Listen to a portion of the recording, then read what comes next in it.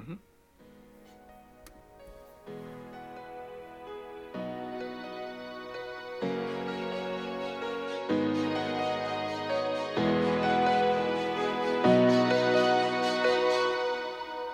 Boys and girls, ladies and gentlemen, lads and lasses, those who don't scrap the gender, and everyone who's survived the apocalypse, welcome to Maggie Talks The Last of Us. Spencer, we are on episode 4 of The Last of Us. We are coming off the week where I was kind of back in. I was kind of into the show. You were in. I got there a little bit. We got to episode 4. What did you think of episode 4, Spencer? I thought it was solid. I thought it was good. There were parts of it I liked better than others. I'd say it may be the weakest episode, but I don't mean that in too negative a way, because I thought it was still very well done. If anything, it just kind of felt... Well, it felt very short, and it was, relative to the other episodes. It also felt kind of incomplete, because it felt like we ended midway through the plot thread. This felt like very much a two-parter rather than a standalone episode, so it almost becomes hard to judge it on its own in light of that. But as it is, parts of it I was very much in for, very much enjoyed. Other parts I was more indifferent to. It'll be fun to describe when we get there. Well, I'm back out. I'm out. It was a good run, folks. Here's the thing, folks. It is a well done show. It is absolutely well done. I'm not criticizing the actors. I'm not criticizing the writers. I'm not criticizing anybody who makes the show. It's just not for me. However, there are some things I can pull out of it to enjoy.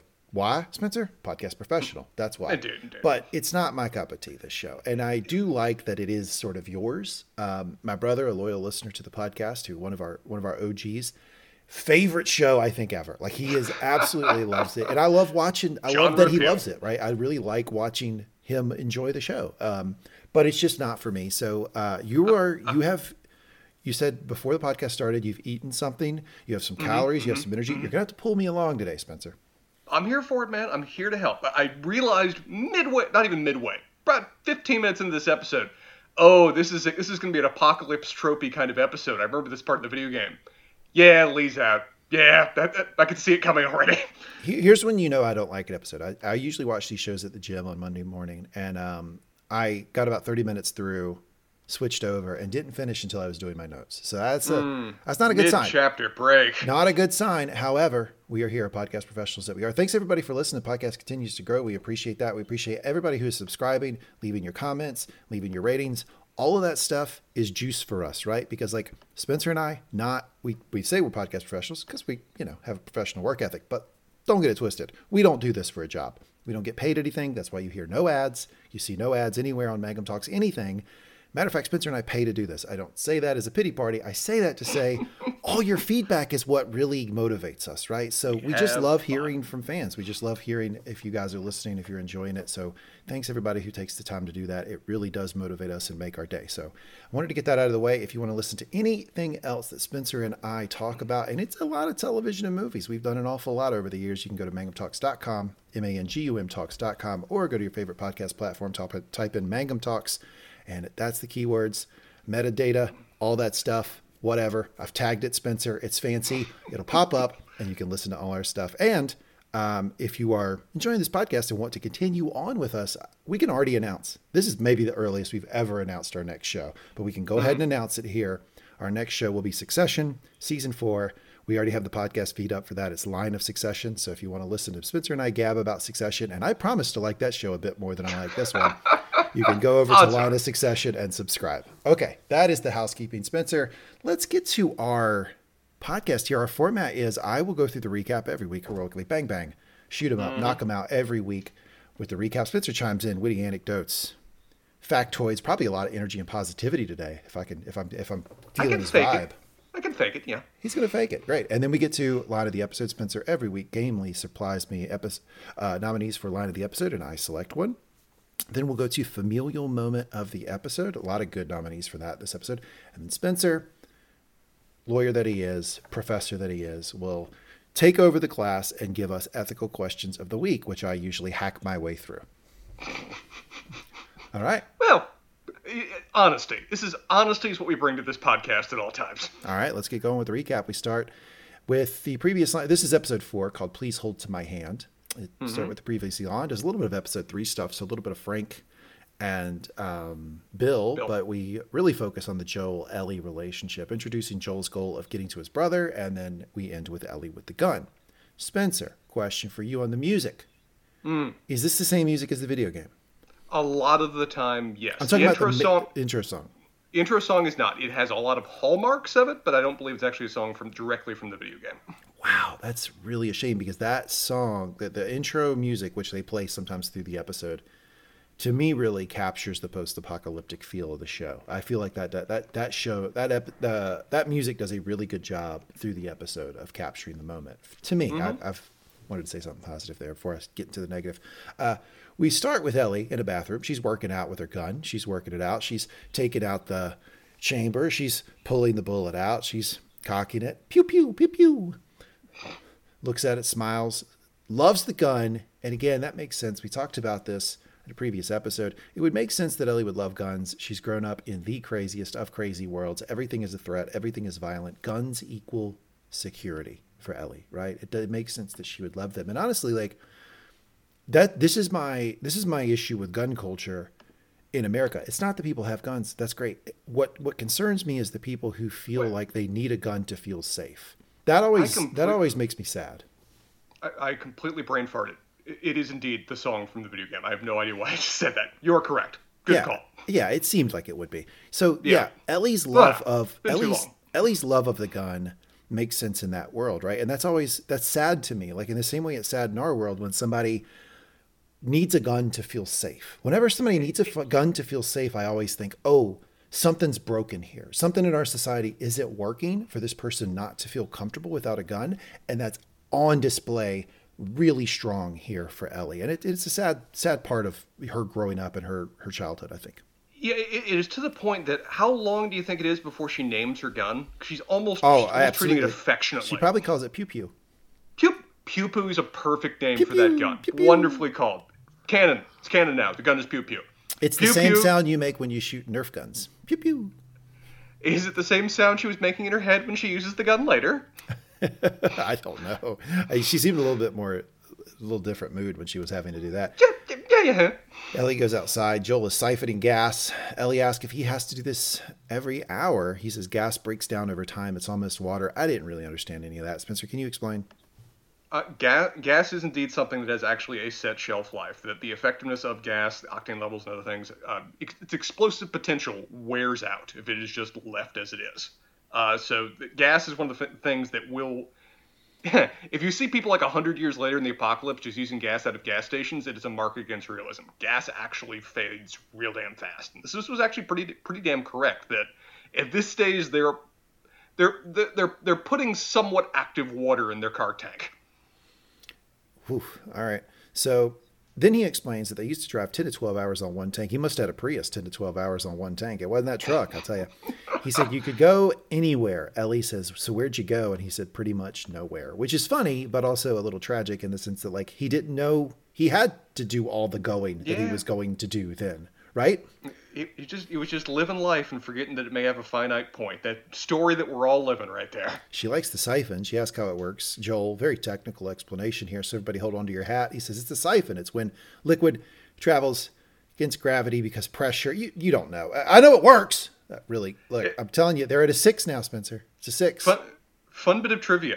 We assumed throughout almost all of human history that it was basically atmospheric pressure and the connectivity between water molecules that was driving things up and down the siphon. Until we tested it in a vacuum relatively recently and found that it still worked, which shouldn't be the case if atmospheric pressure was in place or was the primary driving force. So, fairness to Joel. Humanity was uncertain for a long damn time how that was actually functioning. Do we know now, or do you know, or? We think it is essentially a combination of atmospheric pressure in certain conditions, plus the fact that water, sticks together quite well as actually just the process of gravity. That once you get it over the loop, it goes back down, and then water sticks to each other as it goes. He tells her not to wander. He continues siphoning.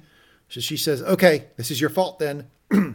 Best part of the episode. She pulls out a book titled "No Pun Intended." Volume 2, TOO, get it? LOL. She starts, it doesn't matter how much you push the envelope, it'll still be stationary. That merits 3 groans out of 6 for me right there. Okay, next one. What did the mermaid bring to her math class? In algebra! Okay, I laughed at that one. I actually laughed at that one. That was only like 1 groan. That was really good. Ellie's just howling. Joel is like, no, I stayed up all morning and then it dawned on me. Pretty good. I stayed up all night wondering where the sun went, and then it dawned on me. Oh, so good. She tells him That one was solid enough. I like all these. I look. It's great. This is all. This is Okay. all the best part of the episode to me. I've written all these down into the episode. I want you to judge best and worst of the Ellie puns. Oh, happy to do it. She tells him she'll go wait in the truck, but he can't escape. Will Livingston, who's apparently the author, he'll be back. There's nothing you can do nothing you can do to stop him. She smiles, happy with herself. Really getting a lot of her personality now, which I enjoy. I like the Ellie character. The people who don't like her acting, I don't understand. The people who don't like the character, I don't understand. To me, she's the most charming part of the show.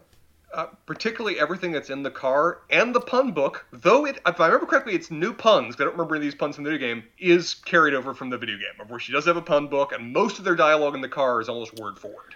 Yeah, it must have been a lot of it. Must have been some truck, she says, as they are going down the road and they see the cars cleared out on either side. He explains they used big plows to clear the road of cars for the tanks. I want to see a tank. You will. Tanks, choppers, all that stuff.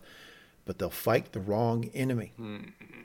Just scattered around now. So I think we get, one thing that the show's doing brilliantly with their storytelling, I think, is they are slowly introducing this concept that the world is like it is in large part because of the fungus, but not completely. Not completely. It is a lot of when all hell broke loose, humanity started fighting each other as well, and so that's also That's also responsible for how the world looks now. Yeah, I mean the fungus broke the world, but it's mankind that's actively now working to prevent the pieces from coming back together. She pulls out a tape of Hank Williams. Love Hank Williams. He's so good. Are you kidding me? The original singles collection. Particularly this song. Alone and Forsaken is one of my favorite songs of all time, and I was just jamming during the opening part of this episode. Can you tell me one other song that would be on your list of favorite songs of all time? Because I never know with you in music. Just pick anything. I would actually have to think about it, because it's how rarely I think about music. But Alone and Forsaken was something my dad would play in the car every now and then, and it just stuck with me forever. Right, so that one is a special place in my heart. All right, I'm going to do the rest of this scene, which is a scene that is beat for beat with the video game. How do I know this? I saw it on Twitter. They actually had the video game and actually had this, and I know it's beat for beat, so I'm going to go over it. While I do that, I challenge you to find one other song that would be on your favorites, because you confuse me with music, and I not in a bad way. I just don't know. I never know. So she pulls out a magazine, porn magazine I'm in. She explains it's light on the reading, but there are a lot of pictures. She says, how do you even walk around with that thing? Boy, does that make Joel uncomfortable. My goodness, he is just all befuddled. Flummoxed. He tries to get her to put it down, saying it's not for kids. She says, hold your horses. I want to see what all the fuss is about, which is a hilarious thing for a 14-year-old to say. Then she hits him with this zinger, better than any of the puns. Why are all the pages stuck together? I'm just fucking with you. Then she litters. I can't believe you would litter. It's the apocalypse. It's the least of all the crimes we've seen yet on the show. She throws it out the window. But that scene is beat for beat with the video game. I understand why they took it from the video game, because it's particularly charming and funny. Do you have another song? Sympathy for the Devil by the Rolling Stones. You approve, sir? Absolutely. How could I not? Two real. I love a lot of Rolling Stones music, but that one and Gimme Shelter are my absolute favorites of them. Okay, you know what? I'm starting to really like your music selection here. We're gonna have to talk. I'm a classic rock guy. Classic music guy. We may do a music podcast later. So then we see them driving. We see the countryside, old overpasses, bridges, everything overgrown with algae. Yes, fungi. I will say, from a pure filmmaking standpoint, mixed with the music, mixed with what's been wonderful interaction between the two. These two actors have just such wonderful chemistry together, and I don't mean that in a romantic way. Back off. I don't like anybody who's getting weird about that. Here's the thing. Everybody just stop that. Like Emperor Uncle Lee is saying, everybody stop that. We need to be able to say that these two are charming together. They have chemistry. They like each other. They love each other. Romantic. Without any implication of that. It's a 50-year-old and a 19-year-old. Like that's not what we're talking about. So we don't ever have to do that disclaimer again on this podcast. Okay. Thank you, sir. Great. Absolutely adored this scene from a filmmaking perspective. It was all blending together so well, and the Hank Williams song, Alone and Forsaken, was perfect for it, as we saw what is the decayed memory of a world. Absolutely. I thought it was really good. I thought that there were some, because they're clearly going through the Midwest. I think they end up in St. Louis, maybe. Is that right? Kansas City, which is actually, it was Pittsburgh, oddly enough, in the video game, which some people are saying this is the show picking changing from Pennsylvania to Kansas City just to announce who their Super Bowl favorite is. But the explanation at the end of the episode was that they could make Calgary look more like Kansas City than Pittsburgh. Who's your Super Bowl pick? Eagles, Kansas City? I have no dog in that fight whatsoever, and honestly, I enjoy the game more because of it. Yeah, but you got to pick one right now. Go. Kansas City. Okay, I'll go Philly. Then he looks over at her. Oh, one cool thing we see in this thing is a train track has collapsed. And it's one of those like train tracks that are really cool to ride in if you're on the train. But when it goes real, like it's like a bridge, it goes really high up above. Seeing nothing but the world around you. Really cool. And what's so sad is that the train is broken in it. So it looks like the train maybe collapsed on the tracks, which is not great. You know, you can kind of build out a story that maybe somebody commandeered the train. Years later, the tracks weren't prepared for the weight, and the whole thing collapsed. You ever seen the movie Snowpiercer? No. Where it's it's a train going on forever in a world that is now an ice ball. So yeah, somebody was trying to do that, and realistically, the train track wore out. Then he looks over at her and says, "All right, that's enough for the day." He does this while it's still light outside, which is smart, right? You don't want to be traipsing in the woods when it's completely dark. He drives him off the road into the woods. Then we see the meeting. He tells her to slow down. She tells him she is slow. You know, I do want to point out how she eats differently than him. And Scarfs. Well, that makes sense. It's not just, and I don't think it's just the kid adult thing. This is somebody who's never been in a restaurant. She's never learned the rules of decorum. Never gone to cotillion. That's kind of important when you're looking at just how, like, just day-to-day behaviors. A fitting school, right? If she knew how to use the fork and knife well, the way that Joel was eating, I would call bullshit. Like there was nobody to teach her. So that's actually a really good little detail that they threw in there. I think it's a great call. I'll throw an addition on there too. My dog was starved when he was very young. We got him from a shelter, whatever else. Oh my God! I thought you were saying you starved your dog. No, but thank you for putting that out there in the world so people can sample that quote for later. Going back to Chernobyl episode 1 with the dogs. But reason I make this reference, thank you for distracting us all, is that his only means of eating is to just immediately consume everything in one bite because he was starving. That was his only. You would try to gorge himself whenever he had an opportunity to do so. I have to wonder for kids that are born in the apocalypse, probably all born hungry and spend a lot of the time growing up hungry, that they're used to just eating as much as they can, as fast as they can, when they can. That's also, yeah, see, that's the stuff that really is intriguing to me, those little details when they get it right about what would make sense. And this show seems to do that more times than not. It's really good about that stuff. Now, one little thing they point out is that they're eating 20-year-old Chef Boyardee ravioli. She says that guy was good. He says, I actually agree. Now, because I'm not super invested in the show and I'm just going to sidetrack you every chance I get, I have a question for you. Is there any traditional, like, processed food that is like name brand that we all know that is comforting to you, that you go to, that people might not expect? I will start. People who know me know that I love food. I'm a big food guy. It's a really important part of my life. At least once a month I have Hamburger Helper. At least once a month. I fucking love Hamburger Helper. Have to go back to it every once in a while. And I'll tell you, there's not a flavor I don't like. I like every damn flavor that they've got. Have a Hamburger Helper. Now, I'm vegetarian, so I use the Beyond Meat, but it's very good. Do you have an example? If you don't, I'll continue the recap until you have one. I'll offer two. One, despite the fact I had a significant amount of fresh vegetables growing up, I still actually kind of every now and then enjoy the taste of canned vegetables, like canned peas, canned green beans. That kind of different taste that the can has, I still have a certain nostalgic feel in it. So one example. Fuck with veg-all. That's real country shit.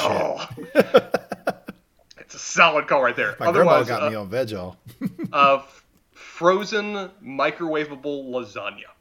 Oh, yes. Stouffer's or something like that. Stouffer's lasagna, where if you're feeling really classy, sure, you can put it in the oven. But actually, when you just want to eat it, throw it in the microwave, go it off, peel that plastic wrapper off, and go to town.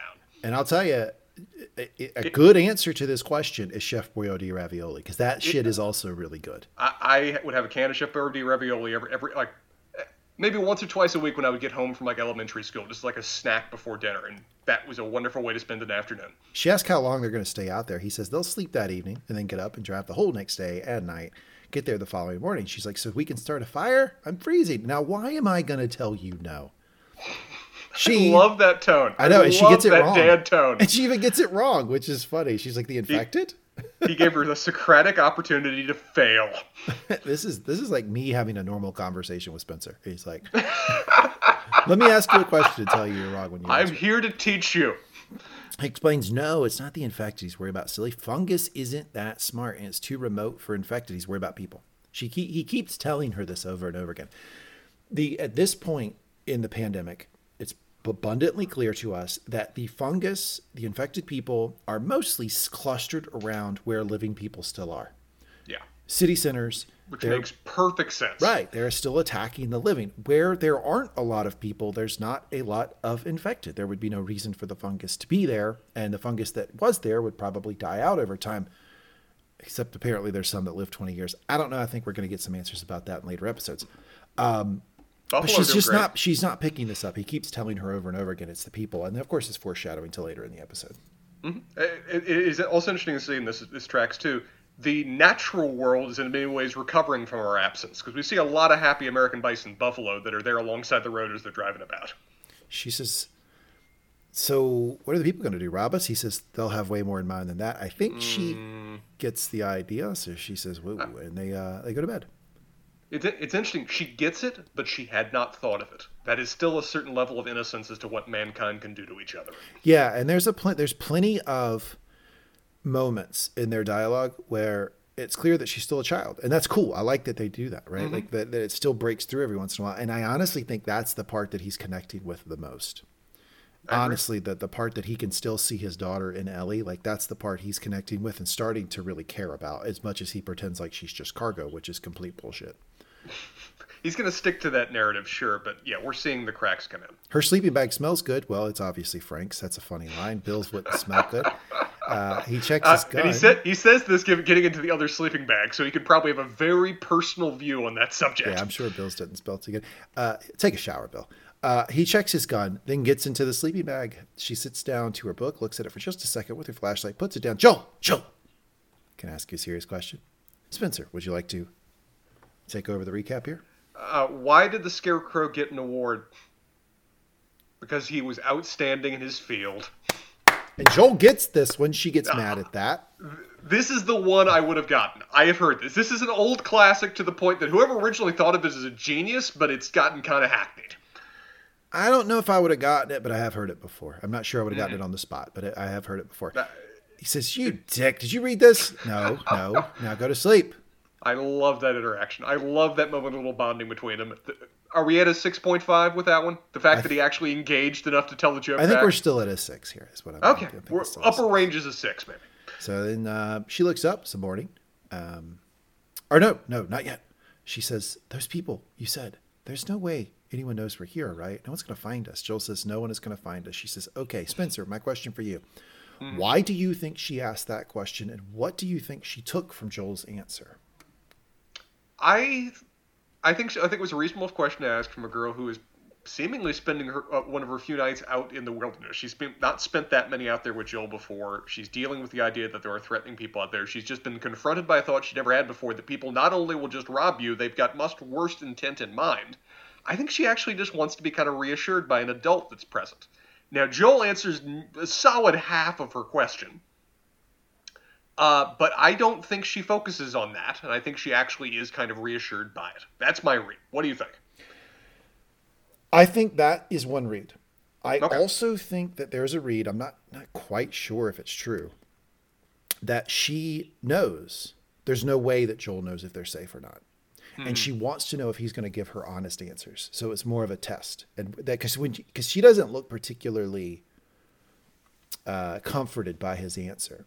That's fair. And so that made me think like, oh, maybe she was kind of testing him. And when he gave her that answer, she thought, oh, he's still treating me like a kid. Like he's just telling me what I want to know. Because there's no way he knows. We're out in the middle of the forest. There's no way he knows that we're going to be okay. Now we get evidence of that, right? Because as soon as she falls asleep, Joel stands up and keeps watch all night. So he knows he doesn't know either. So he did give her kind of a bullshit answer. He unquestionably gave her a bullshit answer. As to the correct read on it, I feel like we're speaking to both sides of Joel's paranoia right here in terms of how a 14-year-old thinks. Right. But, I think it's important to try to get in Ellie's head a little bit. Oh, certainly, yeah. I think we see only how she reacts. We don't get to spend any time inside her head, or even get to see her face afterwards. So I think either is a reasonable interpretation, and the fact that they're at complete opposite ends of the spectrum is fun. So she gets up, she goes over and she's making coffee. She hates that smell. What the fuck is that? You don't like coffee? What the fuck? You know, so it's still coffee, Spencer, but he got this coffee from Bill, so this makes sense. That it's pretty rough rot gut coffee. Well, no, that they have coffee. Remember our conversation from episode 1 where I was trying to figure out how the fuck they would source coffee beans. Now, through this conversation, it's apparent that, of course, like cockroaches and fucking nuclear waste, the last business that survived was Starbucks. In the QZ, how the fuck was Starbucks getting beans at this point? I don't know. Coffee beans aren't grown in North America. My best guess is that we remember that Bill was a prepper. A survivalist, depending on how you want to interpret this. As a person who has read a fair amount of post-apocalyptic literature, among the most successful trade goods that you can find in the entire world, coffee, alcohol, and salt. I'm guessing Bill probably had a metric ton of that in his basement because he wanted to be prepared. So Bill did. My question is, how was Starbucks getting the beans to sell in the QZ? She didn't say that Starbucks was selling it. She asked what Starbucks used to sell back in the day, as if it was a fading memory that they had beans. So I'm guessing that she's just knowing what Starbucks might have done in the past, rather than that it was all something that was going on during the apocalypse. Yeah, I probably read this one wrong. I thought what she was saying is that Starbucks had operated in the QZ for a little while as a business, which, I don't know, maybe some businesses did survive for a little while. I think some businesses survive for a while. On the other hand, the Starbucks next to my house, I can't rely on them to keep the regular business hours now, so I'm not betting on them during the apocalypse. He explains it's the same stuff, although theirs was much fresher than what Bill had. She says it smells like burnt shit, which you're not a coffee drinker. You don't understand this joke, so let me take over. Please. I think this is a shot at Starbucks, who consciously burns their coffee beans. So what Starbucks does, they burn their coffee beans to have I think a little bit more caffeine content, but B, to have this sort of unique flavor to it, which isn't great, but it's everywhere, so I get it. I think they're taking a shot at Starbucks. And if they are, bravo, fuck Starbucks. Their shit is not that good. Lee, are you also proud of me that I've started to drink coffee more lately, or is this a further detriment to my charter? I didn't think you were going to survive much longer if you didn't start drinking coffee. The way you keep hours, it had to happen. There's a certain amount of caffeine. It's either that or just like a caffeine IV just going right into me, and I'll take coffee as the better alternative. I'll tell you, one of the things I'm most proud of in my life is that I get up in the morning, I have 1 cup of coffee, and then I'm done. I have 1 cup and I'm done. Most mornings, like 90% of mornings. It's really something for me. I'd say a significant portion of my coworkers never don't have coffee actively in their hand. I think that's how a lot of people limp through the day. So I'm not sure if it's a shot at Starbucks, I like the writing, but I'm not sure burnt shit is entirely fair for coffee. It is an acquired taste, however. He tells her to keep her eyes on the map. She gives him the way. She asks him where his brother is. Great conversation here with a little background. He says, last radio contact came in a tower named Cody. Cody does exist, Cody, Wyoming. She looks at the map. She finds it, says, whoa, it's deep up in there. She asks what they do if he's not there. And Joel ticks through the fact he's probably close, near some settlement. Near it, somewhere around. Ain't too many of them in Wyoming, which is probably true. She says, what about Cheyenne? He says, Cheyenne. She goes, Cheyenne, really? Which is really funny considering the spelling of that word. She asks about Tommy, if he's younger or older. He is, in fact, younger. And then what the story is. Joel says, it's a long story. Well, got 25 hours. How about we pony up with the long stories, Joel?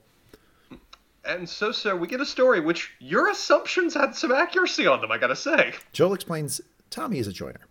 He joined the Army right out of high school. A few months later, they ship him out to Desert Storm.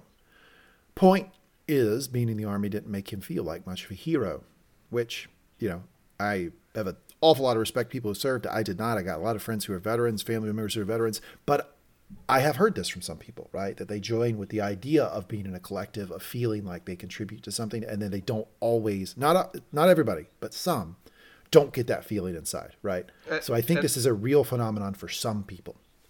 I think it is. I think, for example, a movie example for the Desert Storm is Jarhead, is showing of how much that war in particular did not resonate with some of the soldiers that were fighting in it. Hoorah! Sorry, you said Jarhead. 12 years later, outbreak happens, and he makes his way up to Boston with some group, which Joel went with as well, as Joel puts it, mostly to keep him alive. It's where they met Tess and that whole crew. Well, for what it was, it worked. Now, kind of sounds like a throwaway line. With what we learn later in the episode, I think we start to figure out what that period of Joel's life really was, which is not super great. And you now know a little bit better about Tess saying that we're shit people. Then Tommy meets Marlene. She talks him into joining the Firefly. Same mistake he made when he was 18. Wants to save the world. Pipe dream. Fireflies. Delusional. Of course, last I heard, he quit the Fireflies too. So now he's out there on his own somewhere, and I have to go get him. I have to go get him. This is the pressure that Joel puts on himself. It's my responsibility. Like, his brother's a grown man, by the way. But it's he has to go save him. Is how he views his life. I mean, his brother was how many years younger than he said? Did he say how many years? He just said younger. He just said younger. I mean, brother's at what, late 40s probably then? Yeah. Grown-ass man. Grown-ass man. And he's like, I have to go save him. It's a strange thing. Then we get this quote from Ellie, which I think is a quote that you might put on the top maybe 2 or 3 quotes of the entire series, maybe, I think. When you're starting to talk about the point of the show and why the characters are doing what they're doing. If there's no hope for the world, why go on? I mean, you gotta try, right? The question Lee asks every day when we watch this show. Exactly. You lost 7 billion people. Why do you care? Like, who cares? How do you feel about Joel's answer to this question? I think that it's his particular motivation. I think that everybody in this world is going to have to find their own. His is family. He says, family. You keep going for family. And he coughs up her inability to understand this, which I think is kind of bullshit because it shows personal motivation. Not everybody's going to have the same one in this world. To being young, which I just don't. Come on. Like, you can't. That's silly. She's asking a very good question here, which is, the world has ended. Why are we still going on if not for hope? I feel like this is a common response among the jaded, though, that they almost look down upon or think that people that are innocent or are naive that aren't as cynical as they are. So this tracks that he would be so dismissive of her that she doesn't have as brittle and bandaged a worldview as he has. Yep. She says, well, I'm not family. He says, nope, you're cargo. Spencer, do you think she's cargo? I think she is nothing more than a volleyball in the backseat. That is his perspective on her. Yep, I feel that is 100% supported by the evidence that we get within this episode and the rest of the media. What question for you? What was the name of was it Frank, the volleyball in Castaway? Wilson. That's it. Thank you, sir. That was specifically the reference I was making. Appreciate it. There we go. All right, I got it now. Thank you. I have to lay it out there for everybody. He says, I made a promise to Tess, and she was like family. Then Ellie goes on and says, what if you don't find Tommy? He says, I will. How do you know? I'm persistent. I believe that. He is persistent. He tells her she can grab more sleep if she wants. I'm not even tired. Smash cut to her sleeping. This has been every single drive I've ever made with my girlfriend. This time I'm going to stay up with you. Don't worry. Whole 10-hour drive and be right there with you. 6 minutes later, snoring and drooling on the car seat. You put your girlfriend in a car seat? I wanted to say just like the armrest, but for some reason car seat came out. But yes, that. He puts his girlfriend in a car seat. All right, we learned a lot. And we know musical preferences. We're learning a lot about you today.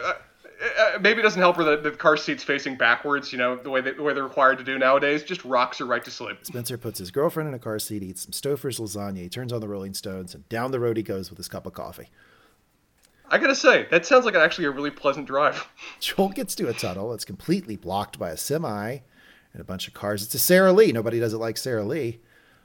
Blocked semi and a bunch of cars. He gets out carefully with a gun. Tells her to stay put. Looks around, sees it's blocked, gets back in the car. She asks how far they have to go to get around it. He says, screw it. We can jog right around this tunnel, take the next ramp, and we're back on the road. Minute tops. World traveler that you are, I pretty much assume you've been everywhere. Have you ever been to Kansas City before? Did they make Calgary look like Kansas City? I've never been to Kansas City. No. Oh, we're gonna fix that at some point. I've not been either. No, I've been to St. Louis, but I've not been to Kansas City. Well, so I kind of have a feel for the middle of the country. I feel like it's probably very similar to St. Louis. So he goes backwards. As he goes, they see abandoned alleyways. He asks her where they are. She says she doesn't know. She's all turns around. He complains, hey, look at the state map out the end. Said, I don't know where we are in that either. This is my second fucking day in a car, man. I mean, we're going north, I think. Totally fair to point out it's her second fucking day in a car. Matter of fact, day before, she didn't know what a seatbelt was. Also, I haven't used an actual physical map in a while. I'm guessing I'd be a little bit thrown off my game. It's been a while since I looked at them, and they're not, inherently intuitive sometimes. I see a bunch of burned bones. There's a little dum-dum-dum when they see the burned bones. Why? Because the fungus doesn't burn you. Humans did that shit, obviously. So Trouble in Kansas City, as it were. That's probably a Hank Williams song, Trouble in Kansas City. That is quite a charnel pit, too. That is a stack of bones that's like 5 feet high. That is a lot of people they piled there. He tells her to stop, and she tells him to stop, and they see the entry to the QZ. Guess what, Spencer? Front door's wide the fuck open. Yeah, I don't think this Federal QZ is still intact, and we see more of that before the episode is over. It's Frodo and Sam looking around Mordor like, where the fuck are the things? What happened here? There's an Aragorn somewhere. So she wonders what the fuck is Fedra. Where the fuck is Fedra? That's a good question. Then a guy holding his stomach appears, asking for help. Help me. Ellie's like, we're gonna help him, Joel. No. Joel takes off. Boom, right toward him. Didn't even think about it. Knew right away. Goes right toward him. As he goes, someone drops something on the truck. People are shooting at the car. All hell breaks loose. They're being attacked. Joel drives the truck right into what looks like maybe a car or a laundromat. Laundromat, yeah. After the crash, you notice this. Cargo, Spencer, cargo. As soon as they crash, what does he do? You okay? You okay? You hurt? Immediately you okay? checking on her. Immediately directing her. His sole attention, his sole care is focused on her safety. I'm 100% sure he asked that question before he even moved all his fingers and toes and legs and arms to know that anything on him was broken. Credit to quality filmmaking here. This is a well-tensed, well-filmed, almost feels like a Wonder kind of scene, like Children of Man kind of style. We're following this car as it's getting attacked from all sides before it eventually rams into this store. People are firing them, so they get out of the truck, get behind it. Joel gets his gun. You've heard this again, it's a pain in the ass, but you do learn a lot more if you watch with the captions on, because what we hear the people actually yelling, well, we can see that with the closed captioning, and they're saying, give us your shit, you'll make it through, we promise. Basically, there's a tax for getting through here. We want to take everything that's in your truck or part of it or whatever. Now, I don't believe them. Do you trust them? No, of course not. They're shooting at you. No, of course not. They threw a brick on your car windshield. These guys do a scam. Well. They started with a scam of a fake hurt guy. No, of course we don't believe them. If this was a toll, if this was actually a toll road, they would block you, calmly be out there showing you, and that would be that. This is not that. He tells her to go get in a hole in the wall, which, literally is the most loving moment I've ever seen somebody say, hey, go get in that hole in the wall. Like, yeah, it is caring. It is compassionate. It is this guy's invested. Mostly when in it's saying, hey, in that hole. Go stick your head in that wall. It's usually not positive, but this is actually super positive. Tells her that she'll be okay if she goes. He assures her no one is going to hit her. Why? Because he's going to cover her. That's right. When she gets down on all fours, Army crawls over to the hole in the wall. Joel pops up, bang, bang, shoot him up, starts firing. She gets into the hole safely, which actually puts her into a different room. That's where she's going. Joel then hits another person. They fall down. I think we're down to one enemy now. Mm-hmm. And again, you mentioned the subtitles. These guys keep up a running dialogue the entire time, including cursing Joel when one of them runs over to go check on his now shot companion. Yeah. So we think we're down to one person, right? That person's coming toward the building. We see from Ellie's perspective, she seems scared. We hear a gunshot. She ducks down. Then there's a dead body. We see it's not Joel. He has won the day. Shoot out the OK Corral. Joel is the big winner. However, there was not only one person left. Someone from behind him, someone much younger than Joel, starts to fight him physically. They're very close together. Brian. And he actually gets the best of Joel. He gets on top of Joel. It looks like he's strangling him. And then Ellie pulls the knife out, shakes that off, grabs the gun, goes back through the hole in the wall, walks up slowly, gun up. Not really much hesitation, honestly. Shoots the guy. She does seem a little traumatized by it, though. She then holds the gun over him as he starts to beg for his life. Also, the angle she's pointing the gun proves accurate for where they show his injuries. She's aiming low. She's like aiming lower than I would recommend for fear that she might actually hit Joel underneath him. I agree. I think she hit like lower back maybe, and she Paralyzed him. seems to have hit his spine because he's paralyzed, right? So he's begging for his life. He's saying his legs don't work. He says his mom isn't far. They can trade. This guy just goes on and on and on. Joel walks up there, takes the gun, puts it to the waistband of his pants. Joel, you'll shoot your damn ass off that way. Joel turns to the guy. Do as I say, not as I do. Guy gives Joel a knife. Hey, I'll give you a knife. We're buddies now, right? He tells her, go get behind the wall. She turns around and does not look back. Quickly goes over behind the wall. She stands there, and then we hear a pop, and that's it for the guy. I liked that he didn't shoot him. I like that he would exercise the ammo conservation of just stabbing him presumably right in the throat, based on where we see the injuries later. Yeah, you would. Yeah, absolutely. You wouldn't do that, right? You would 100% just that like that. Matter of fact, the guy probably gave him what Joel used to kill him, the knife, right? 100%. I think the guy realized it after he gave it to him too. Joel asks for help getting in the room, which she does. She pulls a desk that was blocking the door. All that little stuff is so sad. I mean, it's just like terribly sad because you can just imagine the people who owned this laundromat when all hell broke loose, busted into that, got into that little office, put the desk up against the chair, and then one of the fungus people broke through the hole in the wall. Like there's a story in all of these set scenes that's pretty obvious, and all are pretty tragic. The show is doing a good job with that too. I mean, I got a lot of positive things to say about a show I don't like, Spencer. Again, you think it's a very well-made show. If it was just been done about anything else. He asks her if she's okay. She says she's okay. She's okay. Like in a way that it's the way that Spencer says he's okay when he's having a bad day. It's the I don't want to fucking talk about it. Okay, is what she gives him, and he picks up on it right away. He doesn't pick at her right away on this. He just lets it go.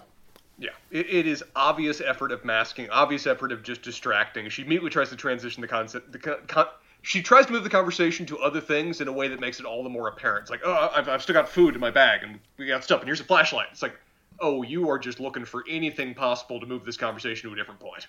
Yeah. She asks, what now? He tells her that hopefully they can find a clear route out of where they're at. They open a door. He tells her to stay close. They walk through and into an alley. You see trucks going by. You hear someone yell, Brian, body. Said it was Brian who got in a fight with Joel. Joel and Ellie run into a different building. Cut to a few guards. This part feels very much like a video game. Going through the town, trying to like avoid the people who were I just feel like we're playing a video game almost, right?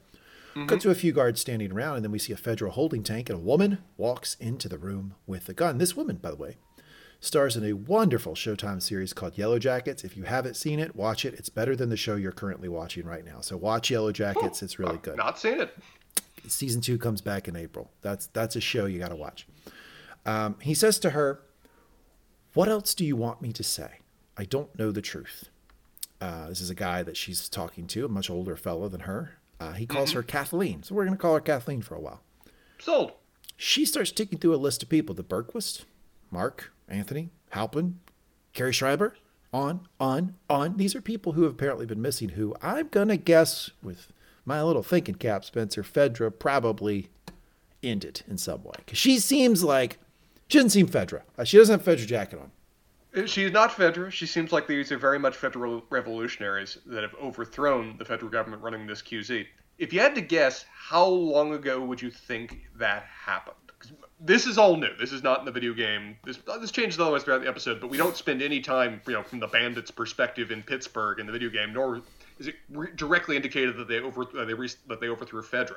How long would you bet that these guys here in the episode have now taken over their community? So I'm not surprised, because that woman very obviously was a part of a high school volleyball team that was on a plane crash in the middle of the woods and became Lord of the Flies. And now she's telling the story later on, years later, through a very compelling season 1. Now, I've seen Mad Max Beyond Thunderdome, sure. So to your question, it's got to be a little while, right? Like maybe a few months, maybe? That's what I'm thinking. It's not yesterday. It's not yesterday, but it is recent enough that they're still dealing with people that they deem like, the Fedra supporters, the rats, those that were supporting the government. They're still seemingly punishing because it seems like that's why they got this guy locked up, is they deem him an informer. From back, they're punishing people still for old crimes. I don't think it's a deem him. I think he's pretty much copping Oh, to he the fact admits he it. was an informer. Yeah, Not right? not willfully. That he was threatened. He had a gun to his head, as he Oh, said. Jesus. You lawyer, man. There's no law anymore. Are you kidding me? Mens rea matters. Oh, come on. That's not even a thing anymore. There's no courts. There's only Apparently, a gun in in this court, guy's head. I believe it, though. I do believe that he was an informer. I don't think he's lying about that when she puts the gun to his head. She wonders aloud if this is the cell where her brother was beaten alive. So we're starting to pick up Kathleen's story, right? Personal vendetta. Fedra maybe mistreated her brother, and they created their own little fireflies. I don't think they're fireflies, but they created their own little thing here in Kansas City. Yeah, I mean, I think at the very beginning they were implied to maybe have been fireflies at one time or another. Though again, we don't spend much time with them. We have to, guess everything. Seems like these guys were very much just an independent rebel group and have remained such. Going a little bit reign of terror-y now. He says it's gone too far. It needs to stop. Oh, it needs to stop now. Now that you're in the cell. But before, people dying, that was okay. When you were safe and protected and ratting on your neighbors to Fedra. Fair point. This whole, look, it's like, if you're in a fight and you start landing punches and somebody goes, hold on, we got to make peace. It's like, wait a second, we're making peace now that I got the upper hand? Like that, I get it. I get her point. She's also a very good volleyball player. I just want to point that out. Playing Crash, Lord of the Flies, telling the story later in a very compelling season 1. Showtime, $9.91 a month. Make sure you get it. It's really good. Remember what he said earlier? We didn't do advertisements. I'm going to check later and see whether the man's gotten a check. I'm not sure anymore. Yellow Jackets, great show. So she then puts a gun to his head and says, there, have I satisfied the necessary conditions for you to talk? Her point being, look, Fedra put a gun to your head. I'm putting a gun to your head. He starts talking about how he delivered her. He held her in his hands. She looked at him. What did you make of the look she was giving him? I couldn't tell if it was compassion or frustration. Or maybe a little wistful thinking. Why not both? Truly, why not both? I don't think compassion is the right word. Maybe there's a certain degree of just moral pull that's still remaining there, threading rapidly. But she at least seems to have doubts about what course of action she thought she was about to do. May just be what he says, that I'm your doctor. And I think that also just means practically we have a history, but also practically I'm one of the last trained medical personnel in the apocalypse. Yeah, you're really going to shoot me in a storage cell? Hell yeah. A storage container. Hell yeah, she is. She takes the gun down, hears a noise. She walks outside, goes to the front of the crowd, sees the guy that Joel was fighting with. They've brought him back, his body back. She asks, who did this? A guy with a gun says he thinks it's an outsider. The guy with the gun, I think we're going to know later. Do you know this guy's name? Guy with the beard? The name of the character is Perry. I had to look that up. Perry, okay. But I did recognize the voice, and I double-checked. This is Jeffrey Pierce. He voices Tommy in the video game. Oh! So it's another voice actor that's been brought into the show. I like that. They don't think they were Fedra, but they had a truck with supplies. They could be Mercs. M-E-R-C-S. Spencer, what's that? Mercenaries? Mercenaries, yeah, short firm. So like maybe contract for hire type thing? Yeah, very much so. They could be somebody that's been employed by Fedra. They could be an independent organization. It could be just using it loosely as a roving band of organized guys. Either way, it's a concerning thing that some outside force is now in their territory. Do you think they established that it's a work-for-hire arrangement in this land of laws? And you're talking about mens rea?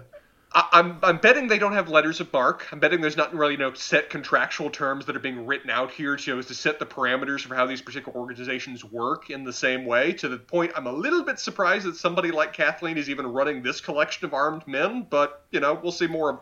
Maybe we'll get more explanation of that. Serious question. Are you concerned that if the apocalypse happened and you're in the same position as this doctor, that when somebody holds a gun to your head, your only answer is, but I'm a lawyer? Don't shoot the lawyer.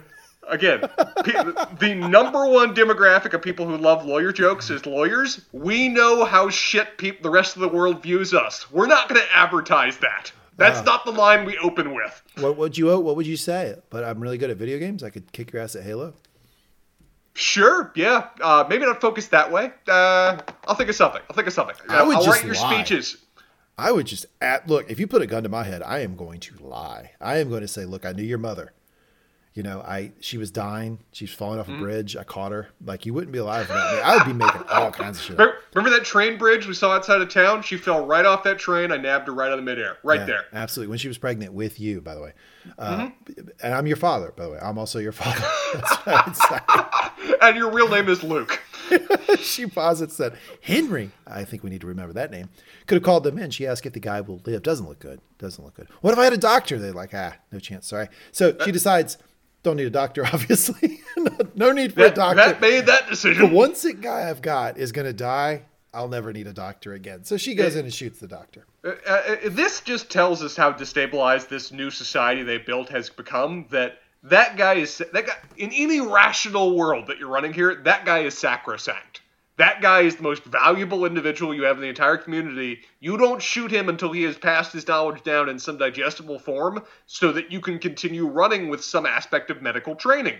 You don't just murder him. He's too useful. But this is a society that's making Robespierre look, cuddly. Yeah, it is indeed. A guy with a gun says he thinks... or no, we're already there, right? We just shot the guy in the holding cell. Your guy, Perry. This is Henry's work. So she shoots the guy, right? She comes back out. She is the de facto leader here. I really want more background on why she's the leader. Yeah, this is one of the things I struggled with a little bit. I've seen this actress before. She's a quality actress. She doesn't fit that well for me in the Apocalypse. I think almost they're trying to make it jarring that somebody can be, soft-spoken and very teacherly, the way you've been describing her as being, but running an armed gang of people and be brutal as all hell, and they just want to kind of draw a bit of contrast between that. But it's such a contrast, it almost takes me out a little bit how much she feels out of place in this setting.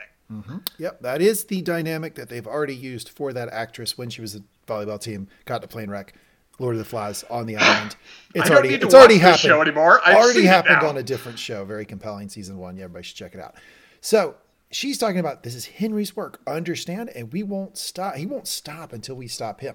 Find who did this. Find every collaborator and kill them. Burn them all. Burn them all. Like that's what we're getting. Reign of terror. They have tanks that say "We the people" and run, and they go out looking for Henry. I guess bunch of them.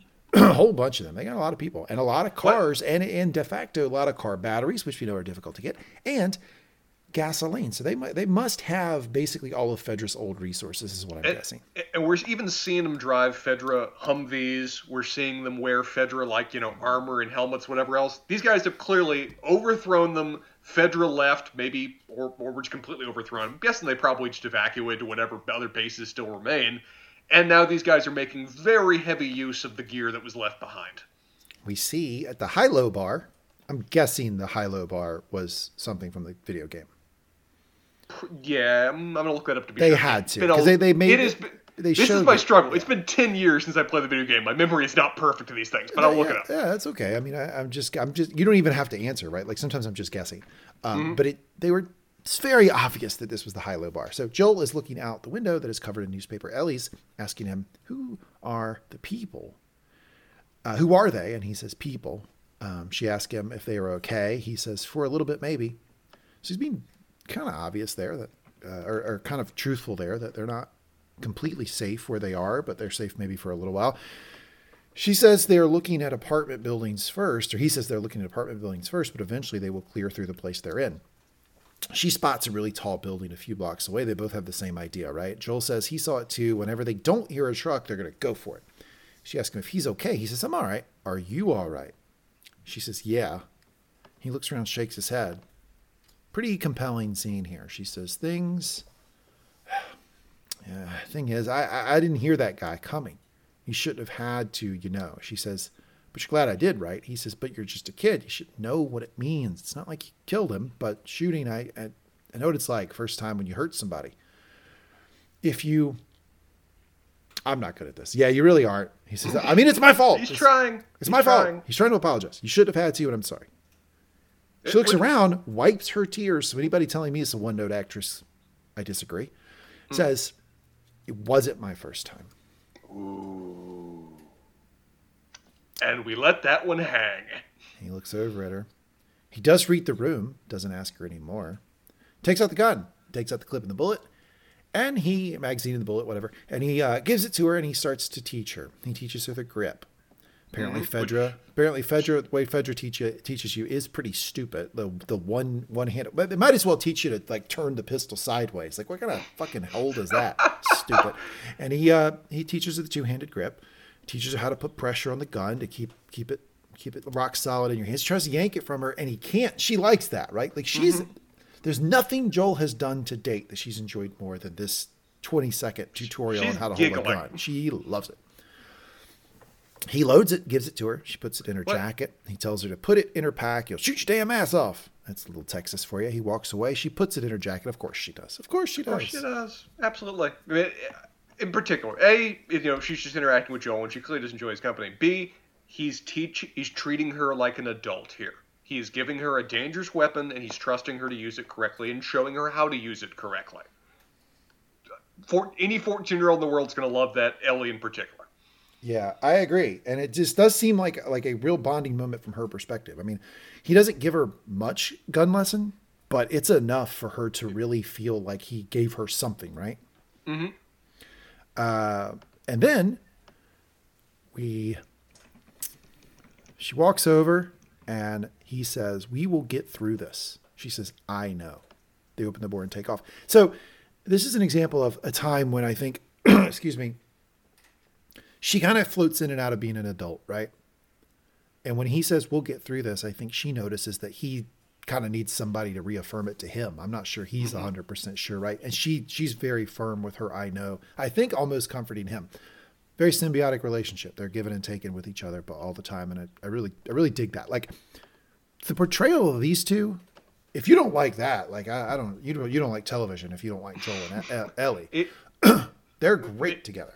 They had a great medium to work with coming off the video game. The Joel and Ellie relationship is what everybody most remembers about the video game. And I think that, Pedro and Bella have done quite well with this in terms of bringing it to the screen. Cut back to the woman we met earlier, Kathleen. If the doctor is to be believed, her right hand man comes up to her, Perry. He tells her there is signs of them. So they walk into a building. It's not the high-low bar. So again, clarifying that I don't think they're really looking for Joel and Ellie right now. I think they're looking for this Henry character.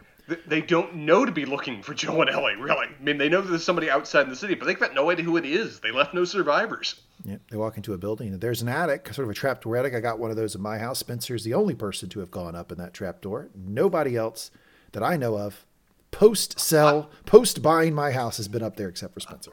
I was positively baffled when I was like, "Hey, man, you got an attic. Have you been up there?" No. Not once? No. Any desire to go up there? No. Do you mind if I go up there? Sure. That was so foreign of a response to me. There's a place in your house you've not been? Correct. What? Yeah, we've not been. We will not go. No need for it. So they go upstairs. We see drawings, kids' drawings, and empty food cans. Very Anne Frankish, right? Looked a little Anne Frankish to me. The drawings in particular hurt with respect to that. There was clearly a kid up here for some time. Drawing of two people, a big one and a little one. Makes me think there might have been more than one person up there, right? When we hear referred to a Henry and a Sam before the episode is over, and it seems like there may be a bit of a pair on the loose. Literally the next line, she says, they are out of food. Henry won't let Sam starve. So I'm going to guess Henry father, Sam son. Double the guards around our provision. He's fucking close. I can feel it. She thinks Henry is going to go steal some of their food, basically, for Sam. Mm-hmm. The guy says, yeah. She says, what? And then they go into a different room. They open a door. Inside we see, what the fuck do we see? I think it's a sinkhole. Is it a big question for you, Spencer?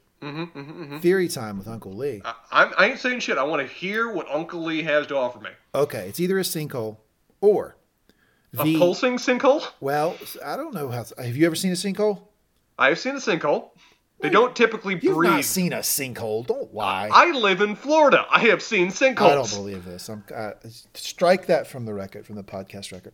So I think it might be like a root, like a mushroom root.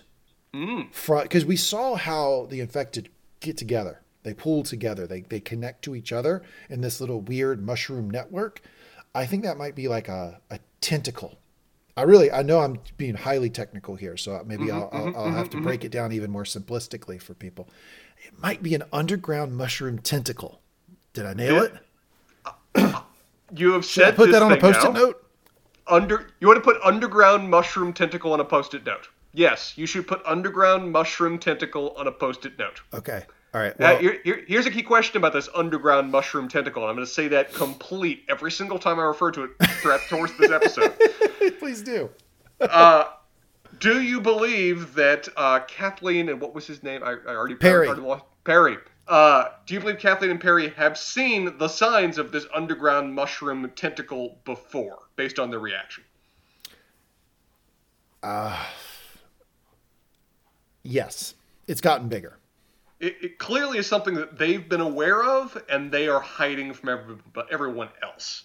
What that necessarily says it is, be it an underground mushroom tentacle or something else, can't really say. They may not precisely know. They've just clearly seen this before, and it is getting more and more problematic, troublesome, and threatening. To the point that Perry wants to actively inform the entire community that this is a possible, threat, whereas Kathleen, for vengeance reasons or otherwise, is dead set on finding the people that have informed Forfedra in the past, which apparently in particular include Sam and Henry. Yep. I don't believe that this is going to become a real shocker to people. I don't think this Kathleen's a very good leader. Not that we've seen so far so much. Yeah. She says, let's just handle what we have to handle, and we can deal with this after. Do you have to handle Sam and Henry right now? Yeah. Is this so important, that big underground mushroom tentacle you're going to ignore? Give me a break, lady. You know what? She's not getting my vote. How about that? I personally think the BUT is a significantly bigger concern that they need to be focusing on. Sorry, BUMT. BUMT. That's going to be that's how I'm going to explain the podcast. No description, just BUMT. He appeals to her, but she says no. They clear out the building, and they tell no one is what she says. We cut to Ellie and Joel, and he's helping her get into a window. She immediately goes quiet when she gets in there, which pisses him off. It's just funny, these two. I mean, like the amount of times that they go in and out of a friendship in 24 hours is just staggering. She opens the door. Where would you be without me? Huh? And he goes, right now, Wyoming. Oh, yeah. Walked right in that one. So they go into the stairwell. The plan is to walk up to the top and in the morning, take a look around the city, find their way out. Pretty smart idea. I'm left to ask. Because we see Joel tell Ellie that, we're going to get up as far as we can because, old man knees or middle-aged knees. Neither of us are 56. Still, how many stairs do you think you could get up there before you would need a break? Flights. I'm going to sound so douchey. I work out every day. I could get up those 56 stairs. I could likely run them if I needed to. Like I do work out every day. I do at least an hour of cardio every day. Would not be a problem for me. How about you? See, Lee, I knew exactly how you were going to respond to that question, and I wanted to set you up to make yourself sound like a douche. Good. Now I'm happy. Congratulations. You succeeded.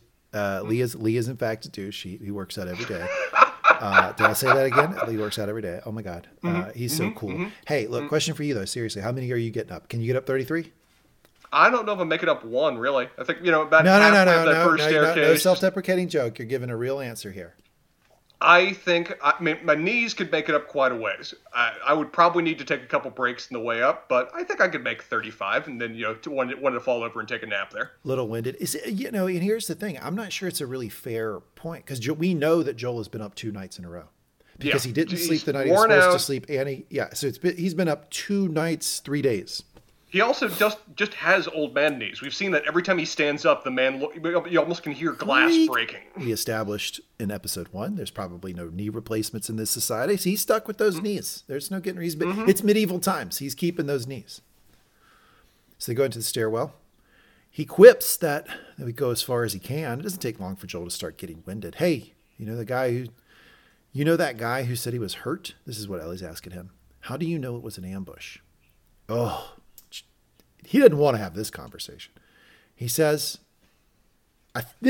it's obviously at a 7 now for him to give this answer.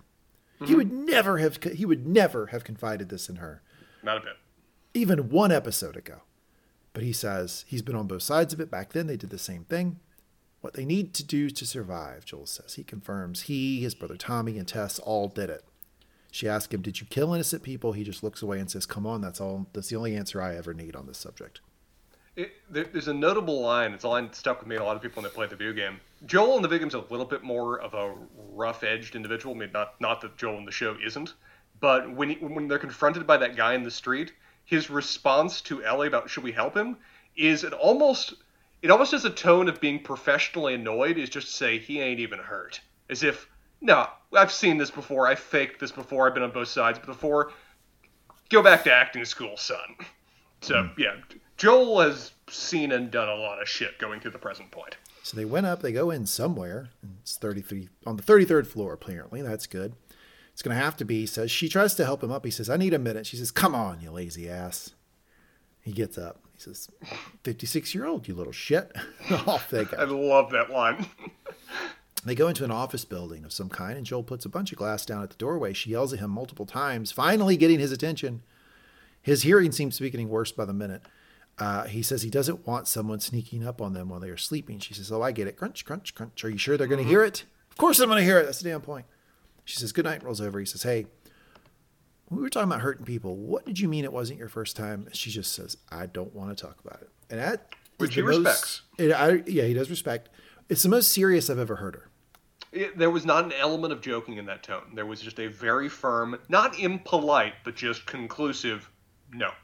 No further conversation on this point. No joking attached. He says, all right, you don't have to. I'm just saying, isn't it fair at your age having to deal with all this? She asked a wonderful question. So it gets easier when you get older? He's like, well, no. Really. Yeah. But still, and this is something that does hold up in court. Little known legal principle. I, of course, know about it. Contracts professional that I am. It's the but still argument. The but still. You have to give people the but still every once in a while. Great point, great point, great point. But still. But still. She says the reason she asked him about the hearing the glass is that she noticed he doesn't hear too well on his right side. We've noticed that too. Especially in the last about 20 minutes. They seem to want you to know it. She asked him if it's because he's been shot there. He says, no, it's the shooting that probably did it, which this is a real phenomenon too, right? People shoot. Oh, yeah. Yeah. So if you want to keep your hearing, you stick to that knife. Joel, did you know diarrhea is hereditary? What? It runs in your genes. That's probably the best one. I hadn't heard that one before. I'll do them later, but that might be the best one. Joel turns over and snorts Jesus. That is so goddamn stupid. I didn't laugh. He starts laughing. He says, I'm losing it. She says, you're losing it big time. And they just start giggling. It's a 7. Hard, maybe a 7.5. I mean, these two are really getting along. They go to sleep giggling. It's positively adorable. They're in a sleepover in the middle of the apocalypse level of adorable. It's awesome. Yeah, we get Joel waking up in the morning. Did you notice what side he rolled over on in his tiredness? He was sleeping on his left ear, so his right ear was up, which is a problem, right? She shouts multiple times to wake him up. He wakes up, and an older man has a gun in her face, and a younger kid has a gun in his. The young boy, who also has face paint, puts a finger to his lips. Shh. End of episode. Short episode this week. The real run time was only about 43, 44 minutes. It was pretty short. And not much of a spoiler, say hi to Henry and Sam. Yeah. Henry and Sam is who find them. My prediction for next episode, I'm not really going on a limb here. I don't think Henry and Sam are the real threats here. I think after a very brief conversation, these four are going to be in cahoots against whatever this fake Firefly revolutionary Bernie Sanders element we have run in Kansas City. I think they're all four going to work together to try to get out of there.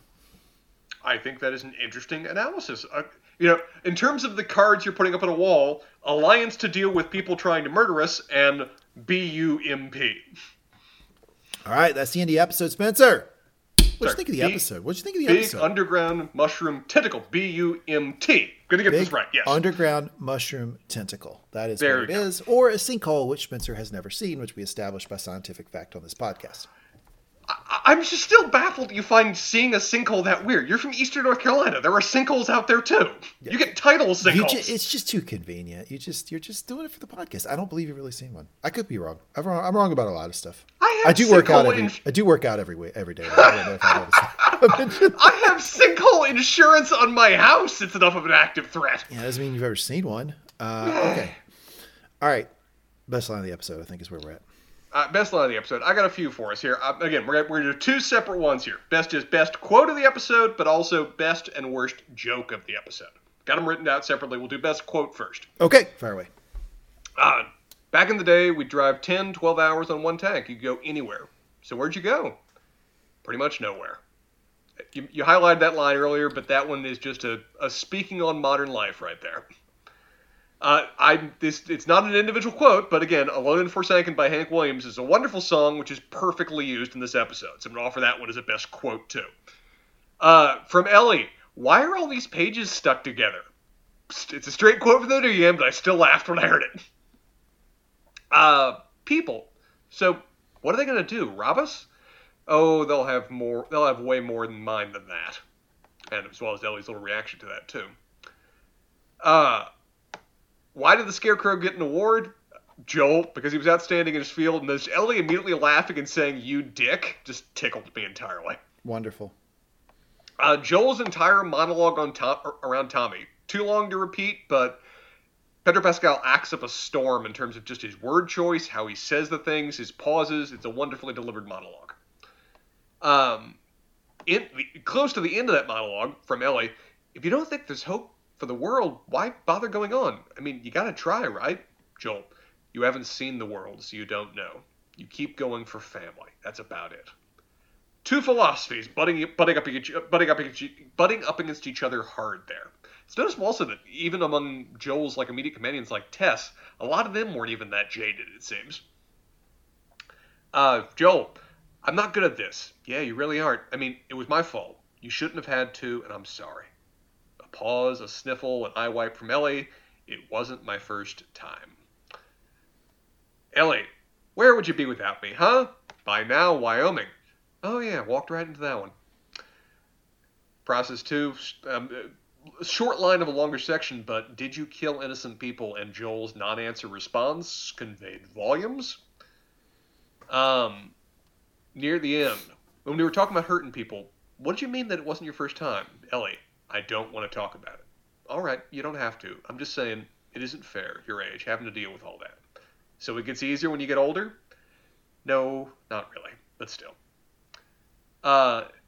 The laughing scene you noted just a second ago about did you know the diarrhea is hereditary? The two of them chuckling and laughing together, which is absolutely great. And what I wrote down while you were saying it is because I remembered how much I enjoyed it. But I'm 56 years old, you little shit. I'm repeating that to my nibblings now. Not even 56. I'm going to repeat the exact same context to them about how much they've just run in circles around me and how much I'm frustrated by it. So, do best quote first, and then we'll do jokes. Best line of the episode, in an episode that I think was slow plot-wise, didn't have a lot of great quotes. I think I'm going to pick a non-traditional best line of the episode. It is Joel as he turns over and says, Jesus, that is so goddamn stupid. I didn't laugh. Yeah. I'm losing it. And she says, you're losing it big time. Might seem like a throwaway line. I really don't think it is. I think it's the first time that Joel really gives in to his affection for Ellie. He's allowing himself to, first off, he's allowing himself to be silly, which is something Joel does. They're bonding over diarrhea jokes. It's great. But when do we ever seen Joel allow himself to be silly for a minute? Not a bit. Not at all. Closest we had before this episode, before that scene, was him responding with the other half of the outstanding in the field. With respect to the Scarecrow joke. That was even him showing a little bit of levity. But now that he's straight up laughing rather than just smiling quietly, the man's turning a corner, very much in spite of himself. I think that's deserving the best line of the episode for the reasons you just said. I think that it outlines what I think will be, if you like the show, like the plot, great. But I also think that for people like me who aren't super into the post-apocalyptic stuff, this is the little thing for us, right? This is the branch, the olive branch for folks like me. It's like this relationship with these two that I think anybody who's a fan of just storytelling and television has to appreciate. I really think they're doing a great job with it. And we end at a point where they're very close. And then, of course, we have the immediate concern, the cliffhanger into the next episode. But I think what they're doing here with the storytelling is what I like to call, technical term here, Spencer, a faux cliffhanger, where it seems like they're in a lot of trouble. And I think within minutes of the next episode, we'll learn that they're not. Yeah, if this wasn't HBO, this would be the commercial break. Building the tension. Okay, and now let's talk about Levi's jeans, kind of thing. Yeah, I don't think it's that bad, but we'll see. We shall see. All right, let's go to familial moment of the episode. Jokes. Let's do it. I've written them all down. I want to hear you. Maybe our audience members, maybe they don't, but this man here used to do stand-up comedy. He is our go-to professional expert on the subject of humor and jokes, and I want to hear his professional opinion on these puns. I'll tell you, anybody who's listened to this podcast for a while would have a very hard time believing that. I adhere to this, what I have said. But let's go through it. Number one, it doesn't matter how much you push the envelope, it'll still be stationary. Oh, Number two, this was like just an off one, but the fact the book is labeled as Volume 2, TOO, get might it? as well flag it. Get it? Why did the mermaid wear her? What did the mermaid wear to math class? An algebra. I stayed up all night wondering where the sun went, and then it dawned on me. Why did the Scarecrow get an award? Because he was outstanding in his field. And finally, did you know that diarrhea is hereditary? Yeah, it runs in your genes. I think I got to go with diarrhea hereditary runs in your genes because there's multiple puns in the sentence. That is a good call. Yeah, it is complicated. It runs in your gene. Two runs and genes are two different puns. So I think that wins. It's a more clever joke. I think algebra is too shoehorned. That one's too shoehorned in. And I think that the Scarecrow one's too obvious. We've all heard that one before. So that's my very technical analysis of the puns. I think we're going to get more puns before this show's over. I hope we do. She's got an entire book of the things. I venture to bet. Now, sir, shall we go to most familial, parental, however else we describe it, moments of the episode? Familial moment of the episode. Yes, I am very ready to talk about this. I think the last scene has to be a real big one, but I think that we also could nominate when she shoots the guy. Yeah. Kind of crazy to say a familial moment of the episode is such a violent act, but like she saves Joel's life. Yeah, I think her saving Joel's life and then Joel trying to reach out to her to deal with any pain, trauma, loss, whatever other emotion she's feeling as a result of doing that is a combined familial moment. She saves him, cares about him enough to do that. Sure, maybe we could write it off as self-interest, just, because she has to have a guardian and protector to make it through. But then him reaching out and actively trying to see whether she's okay and trying to get her to talk about it, that's a level of caring we've not seen before. And I think it comes straight off, like what you noted previously. They get in a car wreck, and the first thing he does is check on her without any other thought for himself. So it's a whole route that they're on with respect to their respective safeties this episode. Yeah, I agree. I think another moment that we potentially could have is some of the just really small stuff where he's like lifting her into the window and she doesn't like say, "Hey, I'm good." And he's just so shit. Like he panics within like 2 seconds of her not giving a response. Like it's like clear he's really starting to care about this young girl. Like, I mean, he cares about her a lot. Like that's a real tell right away. Oh yeah. I'll for one that it will both work in our world, but I think it's particularly true in universe. Him showing her how to hold a gun. Particularly in universe, I can picture that as just like something that a parent would want to teach a child as early as they can hold a gun. You can count on them not shooting their own head off.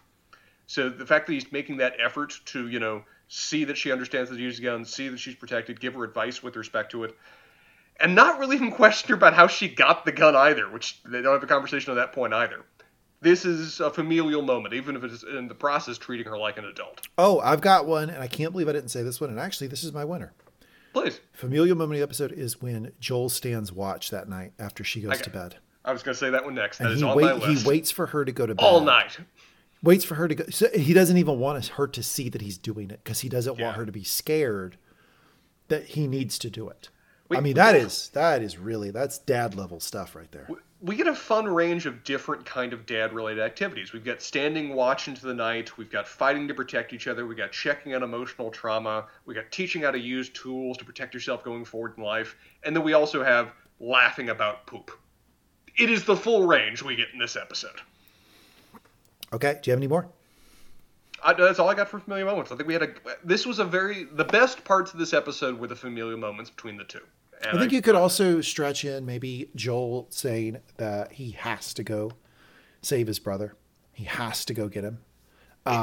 Because that's a we pointed out, Tommy's like almost 50. Like this concept that like it's my responsibility to go get him.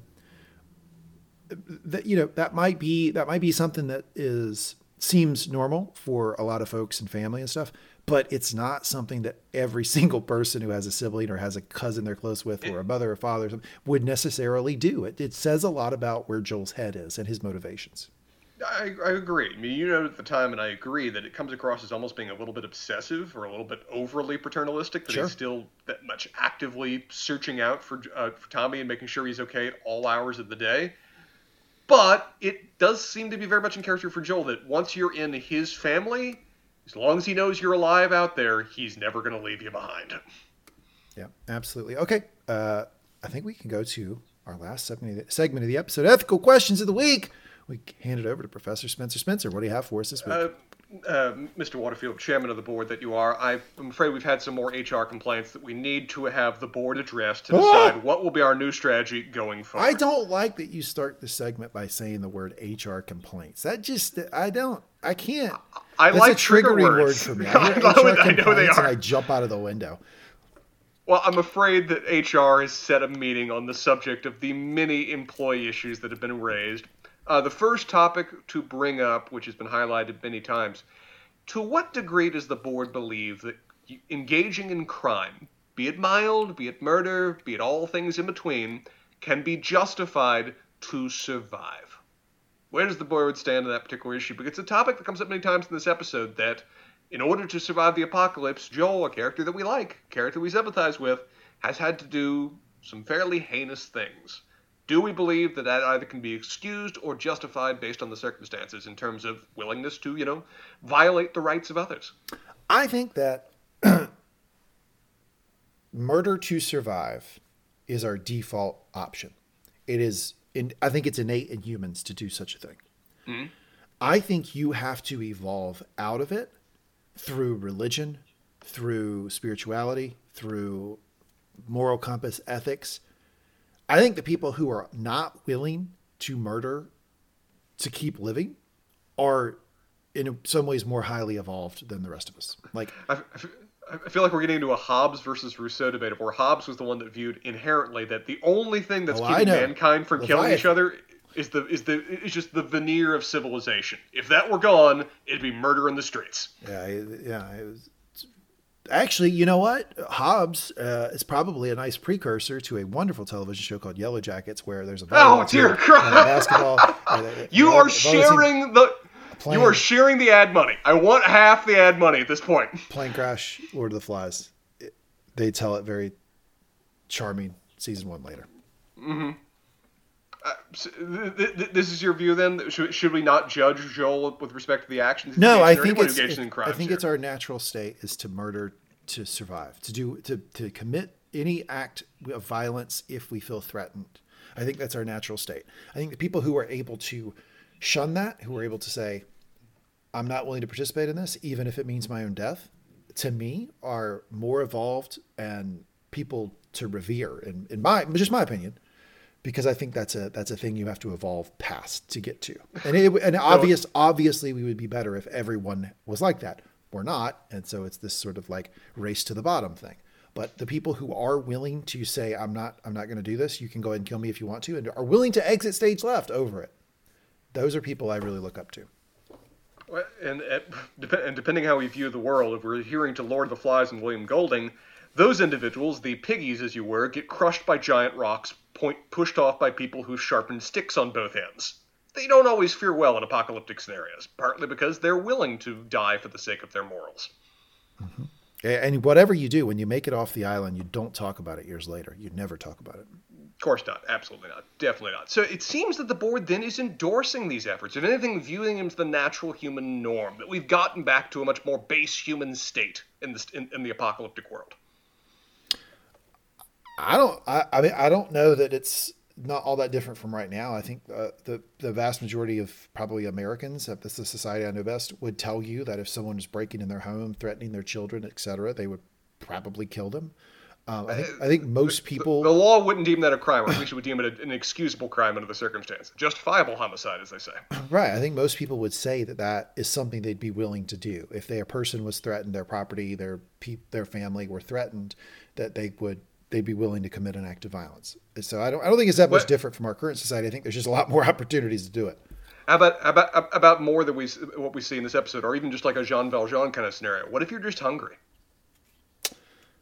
Yeah, I mean, I think that is a version of what we just talked about. It's a threat to your person. You know, Hmm. you're dying. The person won't give you food. You feel like you have to take it from them in order to continue surviving. I think that that is a natural human instinct to do. I think in order to get to a point we don't do that, you have to evolve. I understand. This explains why our corporation has been so successful in hostile takeovers, I must say. We adhere to these kind of principles of a dog eat dog kind of world. Big eat the week. Continuing on in that trend, second question that our employees are very much curious about: must the revolution be civilized?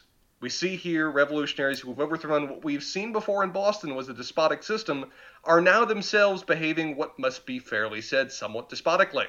Do we believe that a revolution is in any way justified in acting as hostilely, as severely, as brutally as the same people they've overthrown as part of the process of doing so? I what is that quote? Be when searching for the devil, beware you don't become the devil or something. There's some sort of literary person who wrote that. Yeah, I'll look that one up. I know what you're talking about. Yeah. Is the same guy who wrote Metamorphosis? I think said that. Sorry, looking quote right now. So I think that that's something that it's a natural inclination to do. So again, I think it's something that is, I don't want to say excusable, but understandable. I would say that most of the time, the way that I've read about revolutions and seen the few that have happened in my lifetime, but read about them, is that they start from a very relatable, understandable place. I'm being oppressed. I'm being mistreated. The society isn't X, Y, Z. They do a heroic thing. They go through a period of transition where there are a lot of problems with overreach, doing things like torturing the defeated, stuff like that. And then they level out. So I think it's sort of this natural flow of we're oppressed, we're mistreated, we have a right, we have the moral obligation to revolt. We succeed, we become the enemy for a period, and then we level out. And I think that hopefully that's what would happen here if this lovely retired volleyball player would get out of power, because I don't think she's the winner for everybody. And I think that's part of the problem, is that there's a tendency among violent revolutions to descend to having the volleyball player as the boss, or someone even equally more brutal. And I don't know whether they get beyond that point or just descend into more and more cycles of revolution and more violence and more devastation once it becomes established as being the norm. It is a disturbing trend. It is a very common trend. It is a sad trend of where the revolution is not ever civilized. If anything, it just makes it that there is no civilization left to civilize. Yeah, I think that's kind of how. Yeah, I mean, I think that what they're exploring here is that when humans feel threatened, this world that we see, like the world that we're seeing now, exists because humans don't feel threatened on a day-to-day basis. Right? If people did feel threatened for their lives on a day-to-day basis in casual interactions, going out to the grocery store, etc., our world would look completely different. Like what would be morally acceptable would be completely different. And that's why the bigger threat here for Joel in a lot of these places are the people as opposed to the infected. And that's obviously, to me, the more interesting part of this is like, you've got very few people left, very few resources left, but you're still fighting amongst yourself. What does that say about us as humans, right? Like, what does that say about our base, like natural state? It's not a good commentary, Spencer. That we're going to fight over that last bone of the world as we're still gnawing on it. That it is a negative outlook on mankind, and one that I can't necessarily say is inaccurate. One more positive thing I just want to mention before I forget about it. Did you recognize the song that was being played over the credits, by the way? No. It's the song True Faith, and it's a song that is very memorable from the video game because this is very much Ellie's song. This is a song that I almost thought they brought Ashley Johnson back, the actress who voices Ellie in the video game, to sing it, but I looked it up and it was not her. But wanted to highlight that fact. It's a song I like, and it's one that very much is important in the video game.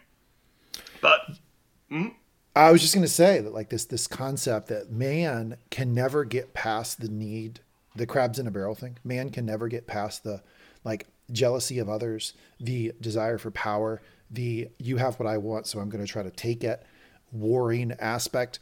One of the reasons I love Tolkien so much, right? Because in Tolkien's world, he has men. Man is a race among other types of race, and that is something that plagues man throughout the first, second, and third histories of Middle Earth is that they cannot get past this need to want to take and take and take and need to get one over on their neighbor. And we're seeing that kind of play out in this world too. Yeah, and it's one of the things. Sometimes people like to criticize Tolkien as being, oh, he's very much racist or specious. That it's just all your genetics that decides how powerful you are, or whatever else. And I always thought that the fallibility, the ego, the willingness to view the willingness to just take from others just based on the ability to do so is one of the most common flaws you see in characters, regardless of their power levels, and that is abundantly clear among mankind. The race of men of the West, supposed to be the most powerful, most gifted, most far-sighted of men, fell with their own hubris, just due to their willingness to try to always take from those around them. So I think it's an inaccurate summary that people often do towards Tolkien. But I think we've reached the end of this episode, sir. That is the last of the ethical questions for the board this time. The HR, for those that are always wondering, the HR box is always available. Please submit your complaints. We will run them through the board here, episode by episode, as new issues come up. I don't like that this is HR thing. We got to stop that somehow. If you'd please submit it in triplicate. If you'd also talk to your local HR representative, we have available services available there, and the board is here for you. You're being billed as a lawyer here. Like lawyers don't work in HR. HR didn't pay enough. Like no, but we look into HR complaints, I assure you. Yeah, well, that's true. You do get brought in when certain things occur. Yeah, but you don't work in HR. We got to stop. I'll figure something else out. Okay. Let's go with concluding thoughts of the episode. I would tell you what I thought, like as evidenced by the fact we've stretched it as much as we can. Shit, I was asking you if you like Chef Boyardee, and I was doing all kinds of stuff to stretch this. We're only an hour and 30 minutes into the podcast. It was a short episode. There wasn't a lot of meat on the bone. Like I understand we had an oversized episode 1, oversized episode 3, but like it didn't seem almost enough to me to even stand, like to be an episode. Like I think they needed to grab a few more scenes from episode 5 maybe and toss it in there. It didn't seem like enough to even constitute an episode to me. I don't know how long episode 5 is going to be. They probably released that. I don't know yet. But I almost suspect that during replays on HBO in the future, they may play these just as a 2-parter back-to-back. This did not feel entirely complete. We were introduced to storylines. We were introduced to a setting, particularly ones that they added in that weren't in the video game anyway. And we only got a very limited amount of the way through them. I think we don't have a complete enough of a view of Kansas City to judge it at this point. From what we saw, the overarching plot line, I think, is, at this point, not entirely satisfactory because it's not entirely done. As for the individual moments, I thought those were very well done. The building relationship between Joel and Ellie has been executed quite well. Their banter, their jokes, their growing bond, all of that is a delight to see. As you said, you'd love it. You'd love it even more if it wasn't in this medium. Yeah, I think that's a fair assessment of my belief. I mean, it's a well done show, well done writing, well acted. Lot of tender moments, a lot of stuff I care about, but all the trappings around it. It's like you got the best furniture I've ever seen, but your house is a disaster. Like I just don't. What it's contained in is not my favorite. Mm-hmm. But I'm glad people like it. I'm glad you like it. My question to you as we conclude, we have a little extra time here. We're nowhere near our normal limit. Is do you like? So you played the video game? Played the first video game, yeah. I know about some events in Last of Us 2. Yeah. You enjoyed the video game, correct? I did. Do you think this is living up to the video game? And what does it say for you about where we're going with video game adaptations? It gives me a lot of hope that the biggest problem has been with video game adaptations in the past is that they didn't try. They didn't give it the budget. They didn't give it the quality writing. They didn't give it the quality production so that it ever could succeed. It was inevitable that they were going to fail. It's inevitable they were going to be a B-movie cheese. They also commonly just adapted things that didn't have a story or, a cinematic feel to adapt. The fact that they picked The Last of Us, which was a perfect game to adapt, the fact that they're working with the people that originally made the game, that they brought in quality people to work, how couldn't they succeed? It shows confidence in being able to adapt video games by quality people with a quality budget.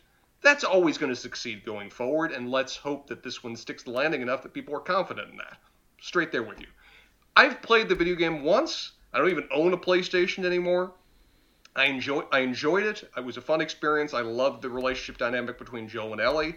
And from that background of, fading memories, enjoying the feel of it, I'm liking this. I'm recognizing when some of the changes occur.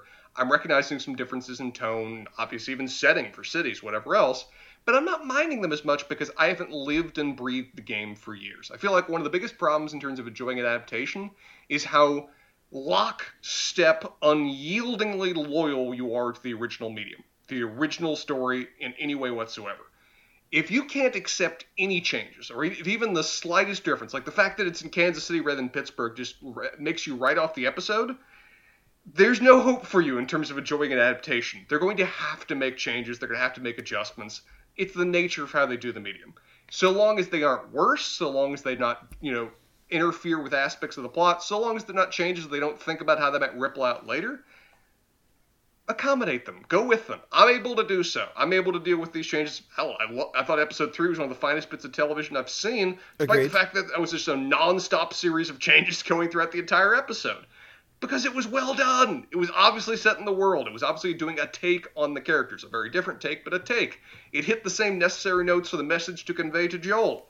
That's what a quality adaptation can do. It can take liberties. It can take adjustments while still being true to it.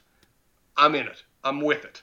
Changes will be made. Changes have been made. A couple of left me a little bit worried at times, but I've been confident in what they've seen, helped by the fact that the guys that made the video game are doing this too. It's hard to even call it an adaptation by different people, because it isn't. Yeah. But I will say that online, in the reviews, among the people that are the most critical are the people that are most diehard loyalist about the video game. At least that's the complaint. It's always that way. It's always that way. I mean, same for books. You same hate for anything else. You hate Rings of Power. Why? Because you've read the appendix to Lord of the Rings 7 times, and you think you know how to make the show better than them. It's the same thing everybody deals with. I deal with the same. Look, there are other reasons for that one. Look, I'm the same. Like, I'm hypercritical of a lot of stuff that I love. It's pretty common, I think, but. Your point's well taken about their ability to deviate and the freedom they have and how that worked really well in episode 3. I will say, just as a layman, I don't play these like playthrough video games. The video games I play I play sports games, and that's it. Mm-hmm. As a layman's perspective is that it seems to me like when they've tried to adapt these video games in the past, there's been a disrespect for the video game medium as storytelling, and they don't pull from it as true source material in the way that, say, I don't know, something like Game of Thrones pulled from the books in the early seasons, right? Mm-hmm. They're not, they think that they have to make their own story. It has to be like based on, but they have to radically retell, like something like how Halo did it, right? Sure. Why not just tell the story that's in the video game? That's what people like. Retell that story for dopes like me who don't play these games. I'm with you. I mean, they always have to make certain changes as part of adaptation, because the experience of how you experience a video game is going to be inherently different from the experience of television. Sure. But at a base core, if people love the game and love the story and love the characters, you've got a golden goose right there already. Why paint it a different color? Yeah, I completely agree. And I think they're doing some of that. I mean, like, especially this episode, which I think was short and shortchanging and not worthy of a full episode of this type of television. I do think that there were moments where they were obviously pulling straight from the video game that people have called out on social media that I think were some of the strongest parts of the episodes. That tells me that, like, tell the story. Like, there's a reason that Last of Us is this huge video game that sold all these millions of copies and has all these fans. It's because the story they're telling is worthy of telling. So tell that story. You don't have to like radically change it. I hope they do more of that with some of these video games that have been popular over the years. Mm-hmm. I'm with you. Okay. I think that's it. I think we've stretched it as long as we can stretch it to 1 hour and 40 minutes. We're done here. Thanks everybody for listening. We'll be back with you next week. We'll be back with you early because there is a little thing called the Super Bowl coming next Sunday. HBO has no desire to run up against the Super Bowl. They're going to relate. They're going to actually release. Weird thing they're doing. They're going to actually release the episode on streaming like Friday morning or something, like very a la Disney. I think it'll air sometime Friday on actually HBO Network. So Spencer and I will be able to watch it Friday, Saturday. We'll probably do the pod sometime Saturday, Sunday, and have it out well before Monday morning. So if you want to listen to us in your morning commute, if you have one, the pod will be there for you. That is our plan. Thanks everybody for listening. And if you want to make sure you continue listening to Spencer and I when The Last of Us is over, you can go ahead and flip over to the Line of Succession podcast feed. That's where we review Succession episode by episode. We've done season 1, 2, and 3, right? I think, or maybe 2 and 3. No, we did 1, 2, and 3. 1, 2, and 3, yeah. We've done 1, 2, and 3 of Succession, and we are going to do 4 over on the Line of Succession podcast feed. That one's a lot of fun. Thanks, Spencer. Appreciate it. I've enjoyed it. This has been a lot of fun, and we'll be back with you next week